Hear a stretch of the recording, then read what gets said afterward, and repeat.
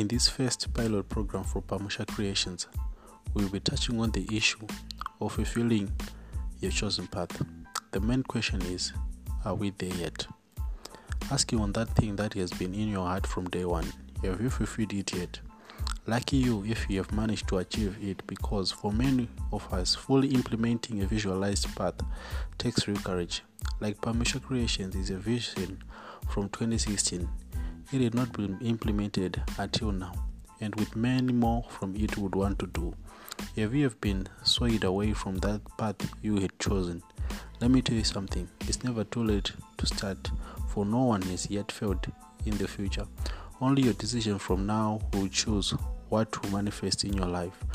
For more on this topic, be sure to listen to our next episode of Are We There Yet, and to read our supporting article on this topic. Be sure to like and share this podcast with friends and family. Stay blessed.